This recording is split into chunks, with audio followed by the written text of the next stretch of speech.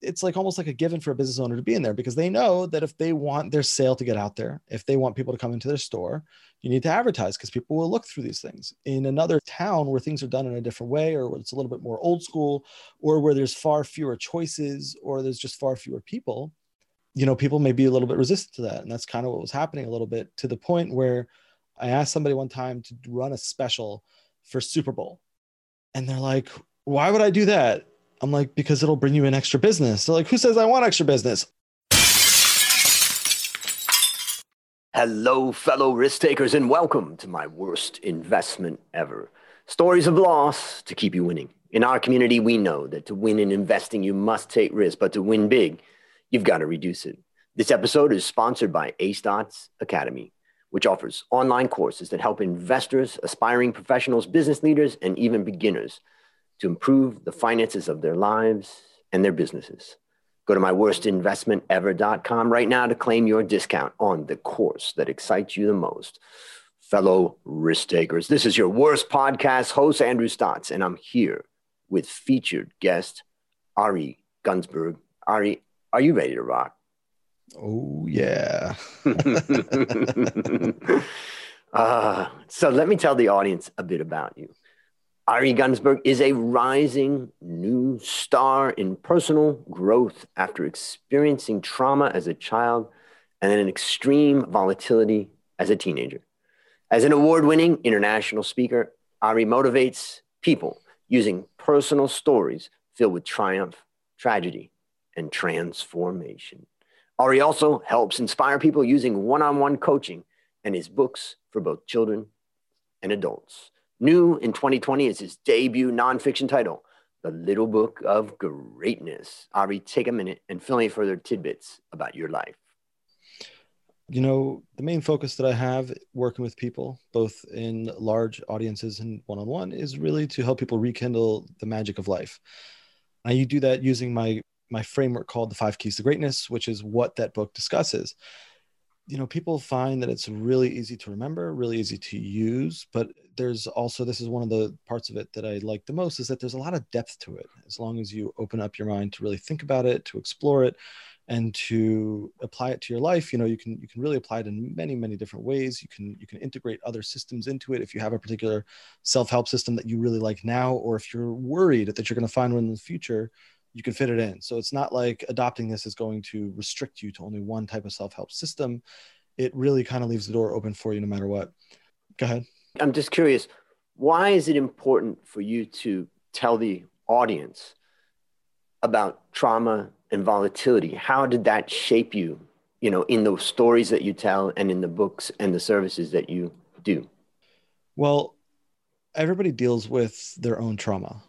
And so first of all, somebody that I know for quite some time, he was a principal of a day school. And then the next thing I saw him like a number of years later, and he tells me he's a social worker.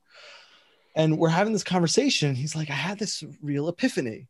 And the epiphany was that people go through their lives and they say, oh, I had this thing happen to me, but they're afraid to call it a traumatic experience. They're afraid to say that it was something that left a really big impression on them, because they're like, it wasn't such a big deal compared to things that I know have happened to other people. It wasn't a big deal. But he said, my epiphany was that it doesn't matter what happened to other people. It matters what happens to you, and it matters how it affected you. So what's traumatic for you may not be traumatic for somebody else. True. But if it was traumatic for you, you still need to deal with it. And so what happened to me was traumatic. I think, even if you wanted to sit there and do it from an objective standpoint or not from a subjective standpoint, it was fairly traumatic. I was 10 years old. I was on a hike with a teacher, and the teacher passed away. Yeah. And then, it didn't get much better there. There was a number of other problems that started to arise within the schools. And then I started hanging out with a group of friends that all wanted to have fun.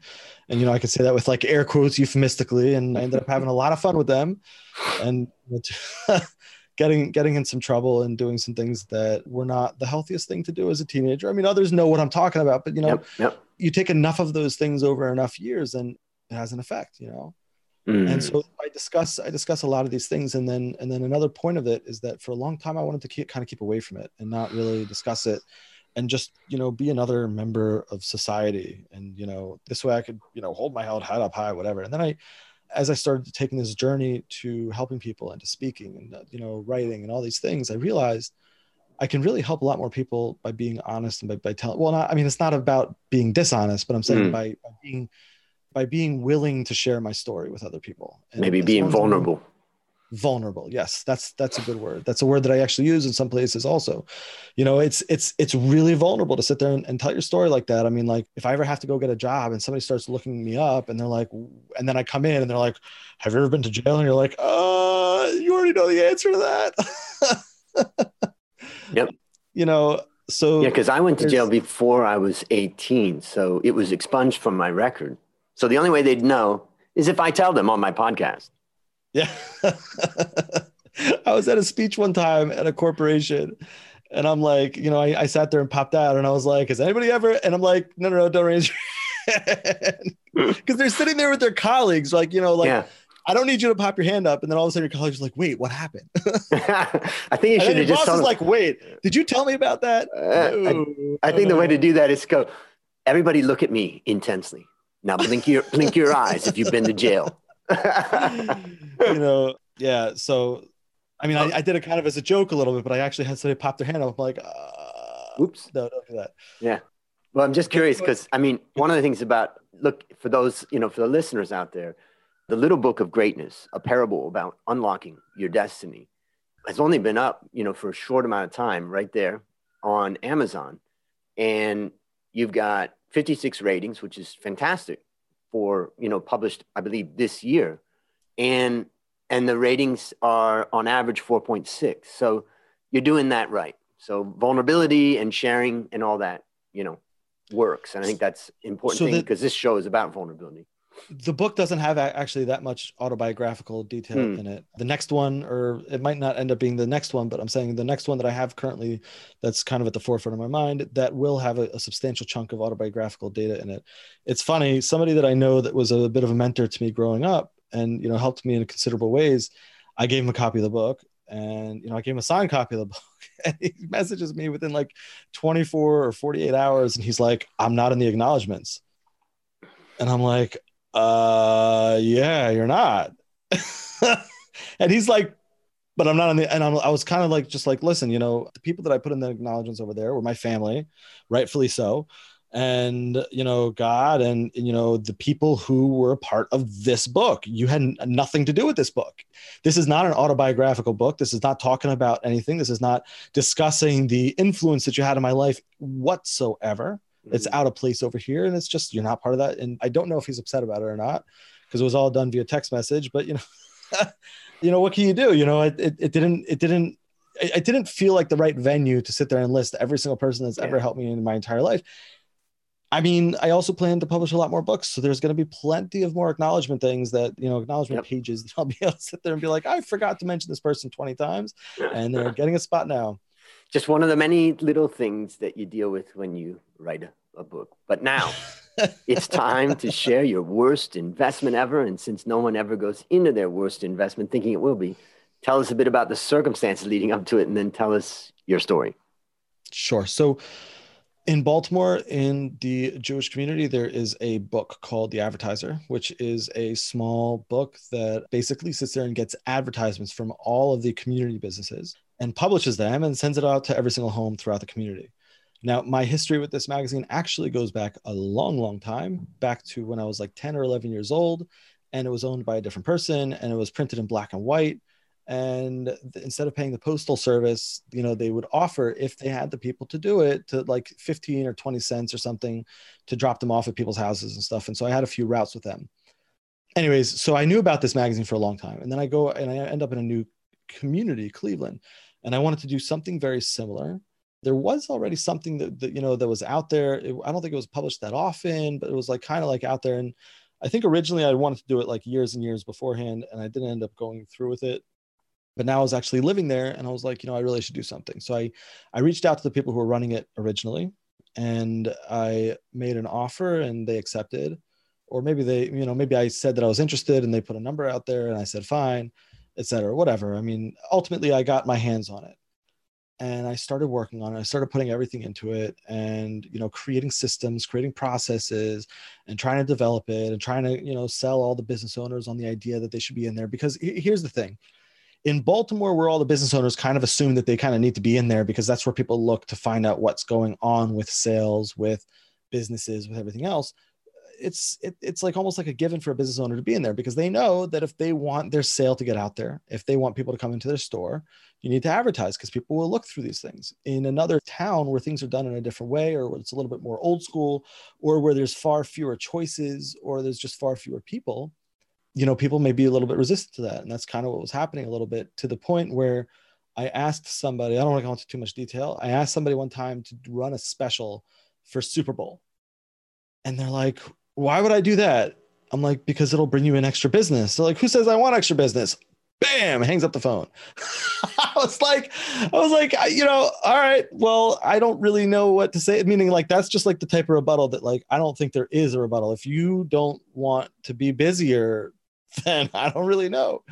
And that's kind of like the attitude that I continuously was seeing. So I got this thing and I was trying to like just build it up and make it bigger. And there were times when it seemed like it was really working. And there were times when it really seemed like it was about to go somewhere. And really, ultimately, over the course of 3 years, I just never could get it past a certain point. An additional piece of the lay of the land that was detrimental was that there was also at the same time a website that, a certain percentage of the people in town went to for information and news, etc. And they were charging very, very low advertising prices. I don't know if it was to put me out of business, or if it because no business ends, or if it was because the fact that they realized that if they charge really low prices, they'll get a lot more business. I don't know. I'm friendly with the guy. I'm still friendly with him. So I don't really know. But like, the fact is that when you say to somebody, a full page ad will be whatever it is, $200, $150, $500, whatever the number is. And it'll take, let's say, 2.5 weeks before it actually gets into people's homes. Or you tell somebody, look, you can put 6 different advertisements in my website for $60 and it'll start tomorrow. There was a lot of, and then people are like, well, why should I spend all that money with you when I can get it from him for $15 or 10 or 20 or whatever the number was? And you're like, because this is a print advertisement that is physically mailed to people's homes that they actually leaf through and look at, and you get real eyeballs on it. But they didn't care. The only thing they were looking at was the money. Anyways, so it was going on like that, and it was kind of just losing money, but it was like trickling money out, like it wasn't, you do something like that and you're like losing your pants within 4 months. And you're like, that's it. I can't do this anymore. But it was like trickling money. Some of the issues it would make a little bit of money. Some of the issues it would lose only $400 or $600 or whatever. And it was hard to tell because, the numbers always kind of looked like they were working and then they weren't. And, so it kind of just continued to go really, really badly until finally one day I was trying to figure out what to do with my time. And this is about the same time that I made the switch into speaking. At the time I was running a graphics business and this magazine, and I was speaking to a business coach. The business coach sat there and said, listen, if your magazine business all of a sudden becomes wildly successful and every single business in town starts using your services for this magazine, right? What's the maximum amount of dollars that it can make? Let's not even talk about net. Let's talk about gross. And I sat there and I ran the numbers quickly in my head, and I realized that the number was like maybe like wildly well, like in 10 years, maybe could be making $500,000 a year. But like at that moment, with the amount of population, the amount of people, the amount of businesses, best was like $250,000 gross. Then you have to take away printing costs, take away labor costs, take away mailing costs and all this other stuff. And I was like, and it was within seconds of realizing that number that I was like, okay, I'm done. Because at that point, there's no, if I was running a large publishing company and this was one of the properties in the publishing company, $250,000 ain't bad. But since this was the end all be all for that particular aspect, I was like, that's it. I'm walking away from this. It's, it's not like, so fun to sit there and realize that you put 3 years into something and it didn't work. But one big takeaway, well, 2 big takeaways. The first one is, if something really truly isn't working, right? If it's really, truly not working, the sooner that you realize it, the better off you are. It's Great. Fairly obvious, but it doesn't always come up. And the other one is kind of like, know what you're getting into when you get into it. Like I probably and this was a big failing of mine, is that, you know, the previous owners were complaining about the business owners and how they didn't want to advertise, right? Me thinking that I knew it all and thinking they just didn't have the business sense to get it all together, meaning being incredibly arrogant and thinking that like I knew and they didn't know, completely and totally dismissed what they said. And then very, very quickly found that they were spot on, and that people just weren't interested. You know, coming up on a holiday, they would sit there and fork over the money sometimes, but they weren't interested in anything. And I worked out of the box, you know, like I sat there and, you know, offered people like these contracts where I substantially discounted the per issue price in order to get more people to sign on. You know, I sat there and I put events on where I did like a bazaar type thing where I, you know, gave out booths. And some of those were successful in the sense that I had a lot of vendors and a lot of people come in, but not successful in the sense that I didn't make a lot of money and it didn't boost up the other part of the business.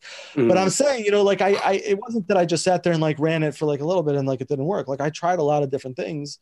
Could I have tried more? Sure. But, you know, again, right, when you're presented with this idea of like, what's the best that it's absolutely ever going to do, and the number's just not that high, and that doesn't mean that that idea is done. And I'll explain what I mean in a second. But if it's not that high, it might be time to walk away. Now, when does that not say that it's done? Well, if you're like trying to put together a nonprofit and you realize that the maximum salary that you can ever get from it is $150,000 a year, right? Which is a nice sum, but it's not like, you know, what it could be, let's say. That doesn't mean that you have to sit there and say, forget it, it's not worth it because I'm only going to make $150,000 or $90,000 a year. First of all, if it's enough money for you, that might be fine. And second of all, if it's something that you're incredibly passionate about, right? Yeah. Money's not everything. And, you know, a lot of times we forget that living in the world that we do. And, you know, we think that money's everything and like, oh, if I could only be rich. But that's not the end all be all. Like you know, you need to be happy also. You need to be fulfilled also. That's part of the book is about, the 5 Keys to Greatness. Right. You know, so don't throw in the towel if it's something you're really passionate about, you really love. But like when I combined the fact that I didn't really love the work, didn't really love I mean, I liked it and I wanted to keep it going. It was my baby, but it wasn't that much my baby, you know, like actual babies are much more important to make sure to be able to support them with that. It reminds me a little bit of one of my episodes, episode 92, a woman named In-Bok Song. And she talked about the idea of good companies die slowly. And it was very interesting. She's an investor. And she's saying because they have cash and all that, you don't really see it happening, but it happens. And I think, you know, the parallel in this case is that it's easy to quit a business that instantly fails. But it's hard to know when to quit a business that's kind of making it, a little bit of failure, a little bit of success. That's a huge challenge to come to, you know, to come to the realization of that. Yeah. And I'll tell you, by the way, meaning we had many conversations about shutting this thing down before that conversation where he put it to me like that with the maximum amount of dollars you're going to make from it. And in every single conversation, I was incredibly resistant to shutting it down because, again, like I said, like I felt, without necessarily knowing why, but I felt like this was my baby. I don't want to get rid of this. I don't want to shut this down. It's kind of doing okay, and it's going to do okay in the future. And if I can just convince these business owners, blah, blah, blah, blah. And then he sat there and said, well, what's the best it'll do? And I was like, yeah, all right. We're going to pull the plug on that one. That's take it off of life support. Yeah. Now, I believe that, you know, we talked a little bit beforehand. I'm just curious. You mentioned another challenge that you're facing, and I thought it would be great for the audience to understand a little bit about that, what I would call a tough investment. Maybe you could share a little bit about that. Yeah. So I mean, I feel like if, you know, I'm going to call something my worst investment ever, it needs to kind of be an abject failure. And what we were talking about before, you know, while we were getting to know each other a little bit, was it's not a failure in the sense that, first of all, I haven't given up on it yet. And second of all, I haven't given up on it. No yet involved. I say yet, but it's a Freudian slip maybe. But, you know, so when we're launching something new, we can be hit with incredible struggle to get it up and off the ground. And actually, so, you know, one of the things we were talking about before also was online courses. I didn't get a chance to mention, you know, I recorded an online course that I am currently waiting on the video editing to be done with. so I have this framework, the 5 keys to greatness. And so I want to send this information out into the world through 3 different methods, including I'm going, it's something I give away for free, the actual concept of the 5 keys, but to really interact with it, I have 3 products that I want to use. And that's the book, a video e-course, and a workbook, none of which will overlap considerably. They'll overlap a tiny little bit, maybe here and there, but like all with different stories, different exercises, different information. So that if you want to buy all 3, you won't feel like you're repeating the same information. I've done that before, right? Bought like the second version of like a series and everything, like Stephen Covey's keeps on. I mean, he's gone now, but they keep on coming out with new versions of the 7 Habits, right? But they're all kind of the same thing, maybe. So like, I didn't want to do that. So, but like, so the last video is about the last key, which is tenacity or persistence. And I actually get real for a little bit in that video. It hasn't been published yet. And I still am hoping that by the time it gets published, it will be not so accurate, but I'm working on building this public speaking thing. I've never done this before. I've done marketing before. I've done websites before. I've never written a book before. I've never published a book before. Well, other than the kids' books, so I'm learning how to do all of this on the fly. And there's certain things that I've done that have been wildly successful, or maybe, and then there's other things that I've done that have not been. They've fallen somewhat flat. And the things that I've done that have been successful are my speeches. I get out and I connect with the audience. The audience loves it. They enjoy it. The meeting planner gives me good feedback. My book also, you mentioned before that on Amazon, as of this recording, has 56 reviews. I also have some editorial reviews that have come up since then. And, people like the book. They enjoy it. Yep. One particular reviewer, he's like, I would recommend that you read this book with a pen and paper so you can write down the exercises within the book that are part of the narrative. He said, I'm even going to read this book a second time, which I never do, but I'm going to read this book a second time to be able to take notes because it's worth it. And to hear somebody say that they want to read it a second time immediately after they finish. I've only ever had that happen to me with one book. I read more fiction than nonfiction, by the way. But one book, it was so amazing to me. When I finished reading it, I literally flipped it back to the beginning and started reading it again. Yep. I didn't finish it the second time. I got like 80 pages into it or something, but like I liked the world. I like a little bit of sci-fi and fantasy. So I liked the world so much. And if everybody's curious what that book is, I'm not going to I'm kidding. It's The Worthing Saga by Orson Scott Card. Okay. But one theme that he consistently explores is, what happens if somebody skips through a large period of life, or like that's what the theme that he's exploring in there. Because, in there is something that can make it so that you can sit there and basically wake up whenever you want and then sleep for 1,000 years and wake up like nothing ever, like you didn't miss anything. Anyways, so I digress. But so that, I've been working on building the speaking business, and I keep on throwing money into it. And some business advisors keep on sitting there and being like, no, go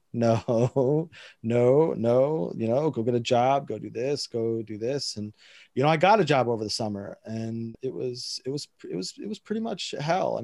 There's a number of reasons why I don't necessarily want to go into it. Partially from just because it's not what I'm supposed to be doing, and every single second that I'm doing something that I'm not supposed to be doing is not, it's a moment of torture. And then also partially there was some severe leadership issues there. Let's leave it at that. But and then like, so it's weird also because like I get it, and I talk to people and I'm like, I'm trying to explain to them, like, I'm seeing success, and I've booked, some big ticket speeches, and the meeting planners enjoy it. And that, right. and like, I'm talking to people, I'm trying to explain to them, like, I don't need a job. I need like 1 or 2 people that just need that breakthrough. I need the breakthrough. I need the tipping point. I need a tiny little bit of investment to sit there and like, just make a couple of plays. I need the business advisor who could sit there and say, yeah, just do this one thing. Okay, now try to do this one thing. And that's what I'm Ari, not getting. I want to introduce you to a really interesting book that could help you. It's called The Little Book of Greatness. And the fifth key is called tenacity or persistence. It focuses on that point. It does. Let's stop it at this point, and let me ask you a few questions about. I want to ask you first question. I do want to just go back on what you just said. Yeah. That's part of like when people say like, oh, just go get a job. I'm like, but that's like kind of sitting there and saying that what I'm doing isn't working when I know that it will. It's just, I'm so close. I can taste it. I get in touch with meeting planners. I mean, I had somebody reach out about something that is a topic I don't even come close to talking on. Mm. And I pitched them what I was talking about. It was kind of a long shot. And they're like, no, it really doesn't work for the topic that we're looking for, which I knew, Mm. but they're also like, but this looks really interesting. And we want to use this for one of our, days that we sit there and do this type of stuff on. So we'll be keeping your information on file. I'm making it to the short list of speakers for a lot of events. And, some of them I end up getting the event, other ones I don't, but so like I'm there. It's just, oh man, but yeah, sorry, go ahead. So what lessons have you learned from, we've got two stories here. They have there's some really, interesting commonalities and differences here, but just list out what lessons you've learned. Well, so first of all, in the 5 keys, we're going to jump back to that again with the 5th key with persistence and tenacity. Being persistent with things that you really don't want to be doing or that you really don't like or that are not working for you, or in the case of an investment that's just losing you money and you don't see a way out of it. And I'm not talking about when somebody's being pessimistic, and I'm not talking about when somebody else is crapping on your dream. I'm talking about when something realistically has nowhere to go. Mm-hmm. That's not the time to be persistent. Persistence is not all about being persistent at all, for every situation at all costs. I don't think. Persistence is about recognizing when you should stick it out and when you should throw in the towel, and then when you should stick it out, actually sticking it out, and making sure that you do that you exhaust every possible option to go ahead and unlock the greatness that you have within. I mean, we all have amazing, amazing things within us, and for everybody it's different. But we all have such amazing stuff within us, and we just need to be able to find it and bring it to the forefront. And so then you were saying, like, what's going on with these two different things that you said. What was something that I learned about them? Yep. Well, I mean, what are the lessons that you've learned from this experience? A lot of times when you speak to counselors and coaches and associates and people who you want to get advice from, they'll give you advice. You have to remember that their advice is, first of all, incredibly biased from their own life viewpoint. And second of all, may not be the right advice for you. Yep. People just, a lot, you might be trying to do a business that they've never done before or never done successfully. And they'll be like, it's never going to work. Yep. But it's going to work. I mean, so look, beware of advice. Yeah, beware of advice. Well, I mean, not beware of advice. It is good to have sounding boards, and it is good to get advice. Maybe we should say be aware. Be aware of the advice you're getting, where it's coming from, and recognize where it's coming from, and if it is in line with where you truly see yourself going. And if it's not, then sometimes you have to sit there and say, I really appreciate that you took the time to talk with me, but I really can't listen to anything you have to say because you're dragging down my dream for no reason. Yep. And I know that it's possible. I know that I'm going to be able to do it, and we're going to make it happen. So let me summarize some of my takeaways. There's a lot of things I take away from this. The first one is, being a finance guy, I'm always looking at the numbers of a business and trying to understand, what's the possibilities. And the best way to illustrate this to somebody is just to think about, somebody comes to you and says, hey, I've got this really great location for a restaurant. And, I got a great chef and it's going to be amazing. And, there's not that many of them around in this particular, genre or whatever. And then what you find is that you ask them, okay, how many tables? Well, there's only 10 in this location. Okay. So how much do you think you can get on average per table per, meal? And he says, well, we're going to probably be about $100 per table. All right. So there's $1,000. How many times do you think you're going to turn those tables over?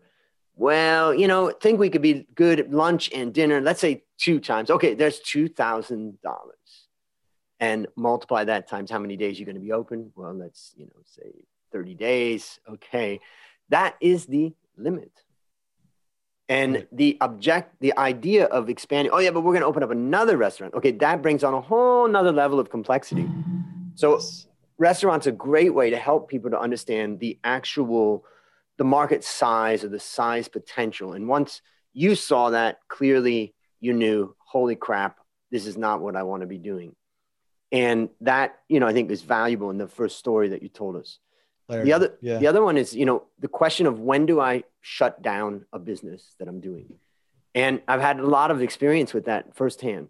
And after the 1997 crisis with our Coffee Works, our coffee business here, it just looked like, all is lost. All is lost. We don't have that much capital. It's going to be hard to make it, and Thai people aren't drinking as much fresh coffee as we had expected. We knew it was coming, but we could be 10 years early. And so there was all these factors. And in the end, we sat down, the whole management team, and we kind of came up with the conclusion that we're passionate about this, number one, and we're not reinventing the wheel here. This is coffee. And at that point, we kind of realized, nope, we're doubling down and we're going forward. And it was from that moment that we really started to make the business, successful, but it was very slow. I mean, it wasn't like it just shot up after that. But there's that defining moment where you do have to. And I had a second business, which was a training business in Thailand many years ago. And there was a moment when I just realized I've either got to go big with this thing or get out. And I decided I'm not going to spend the time going big with this thing. So I'm out, and I sold my shares to my partner. Now, the other thing is I have my own experience. I've had some ups and downs in my other business.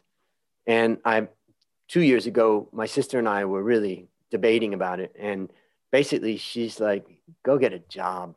Just go get a job. And, I was in I can't hear those words. I can't hear those words. I was in the heat of the battle. And I don't think I've ever had such a heated argument with my sister. And it became not even an argument. It's like, I cannot listen to that. It doesn't help me, and I'm not listening. So you can say it all you want, but, someone gave me a piece of advice at the time. And, the point was, how much does your sister know about your business? And the answer was, she didn't really know that much. It's just that I was struggling at the time. And so I decided, that I'm going to show her and I'm going to show the world. And I knew I was passionate about what I was doing. And it really did. She pushed me in very many ways that really did energize me. But and then I built success out of that, so it's hard, you're getting advice throughout our lives. We get advice. We want to listen to advice. It's good to bring all advice on board, but it is your obligation to process that advice, to try to identify what part of it is good for you, what's not. And that's your right. And it's your responsibility. So welcome advice, but just accept that not all of it's going to come from a place of true understanding. And then the last thing, and in that case, it definitely came from a place of love, so you couldn't argue with the genuineness, but she was bringing her experience and her background. The last thing that I took away from your stories is the idea of external factors. When we start businesses and we try to do something, we must consider external factors, whether there's a shift, for instance, for advertising going online. And that's an external factor that's happening in the world. And if we're not aware of that or whatever, that external factor could either be something we're going to ride or something that's going to crush us.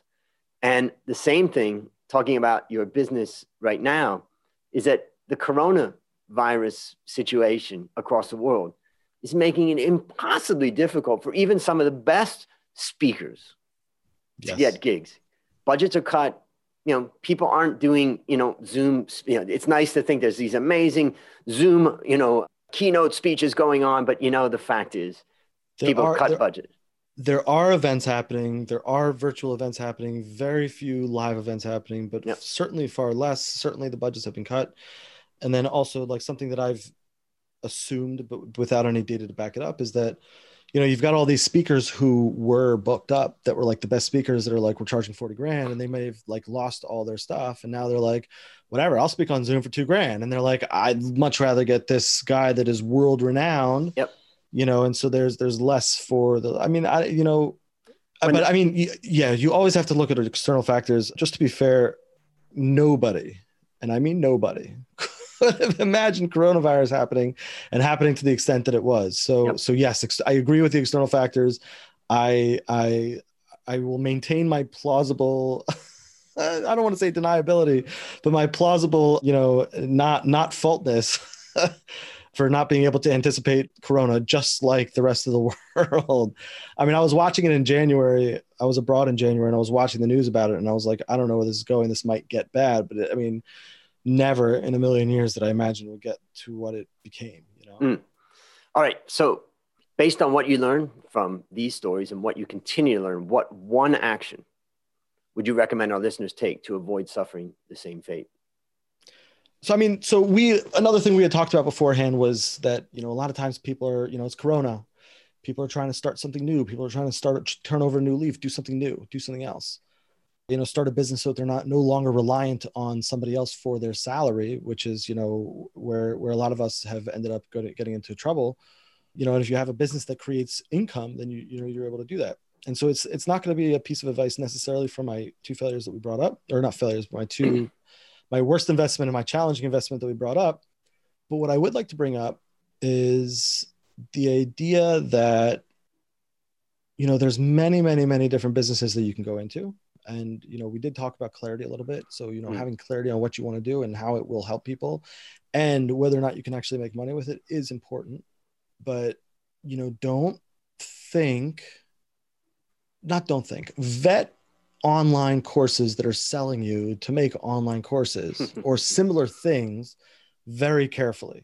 Yeah. Because there's a million people out there that are all going to tell you that my system works really, really well. All you have to do is pay me $1,000 to get it. I was recently in a training. It was a little bit important to me, what I was hearing from these people. I was recently in a training where they said, okay, so the goal is that, you put these people into a funnel, and you get these people first to pay, let's say $25 or $50 for this. They come in, they're part of that course, and then you get them to pay, let's say, $1,000 for this. They're part of that. Then you get them to pay $5,000. Then you get them to pay 25 grand. And I'm like, if you ever sold me on something and then tried to upsell me, and then, so it's one thing, like, and I'll explain where I felt like it would have been reasonable and okay in another way. But like, if I feel like every other minute that I get into one of your courses, all you're doing is trying to upsell me, I mean, so you have like investment. Trust is broken. Exactly. Yeah. But they're saying like, this is going to work. This is going to work. So you have investment courses. I imagine, and I haven't looked at them, but I imagine that one is about this type of investing and one is about this type of investing. And if you want product A, you buy product A. If you want product B, you buy product B. It's not buy product A because I want to get you to buy product B. Yep. And I have a short book that I wrote that I never published that I'm planning on publishing soon. And I will tell you, I'm going to publish it at a low price. And at the end of the book, I will mention the other book that I have out and, try and sell it, but it's not going to be like a hard sell. And all the information that I promise you is going to be in that book is going to be in that book. It's just going to be like, other books buy, and it'll be like, hopefully people will get a hold of this book and then learn about my other stuff through it. But like, oh man, can of worms open. Yes, exactly. Last question. What's your number one goal for the next 12 months? So I have a program that I'm working on, a framework. Maybe a program is a better word, a program to help the world and to help people reconnect with themselves, rekindle the life's magic. And the 5 Keys to Greatness does that, but this one does it in a different way, and it integrates the 5 keys. And I really want to get that launched. Awesome. Get it working, get it going on Zoom, get it going in person. If we ever get to that point, get the book that's supposed to accompany it and explain the idea out, get the programs out, and just, it's something that I think that can really help people and really help the world. And, I want to see that change being made. Got it. All right, listeners, there you have it. Another story of loss to keep you winning. Remember to go to myworstinvestmentever.com to claim your discount on the course that excites you the most. As we conclude, Ari, I want to thank you again for coming on the show. And on behalf of A Stotz Academy, I hereby award you alumni status for turning your worst investment ever into your best teaching moment. Do you have any parting words for the audience? Just want to say thank you so much for having me on. I really appreciate it. And, the book is available on Amazon, or you can go to the website, littlebookofgreatness.com. And I really appreciate you having me on the show. Thank you. Great to have you on. And for the audience out there, I'll also have it in the show notes, but you can go right now to Amazon and type that in. All right. That's a wrap on another great story to help us create, grow, and most importantly, protect our wealth. Fellow risk takers, this is your worst podcast host, Andrew Stotz, saying, I'll see you on the upside.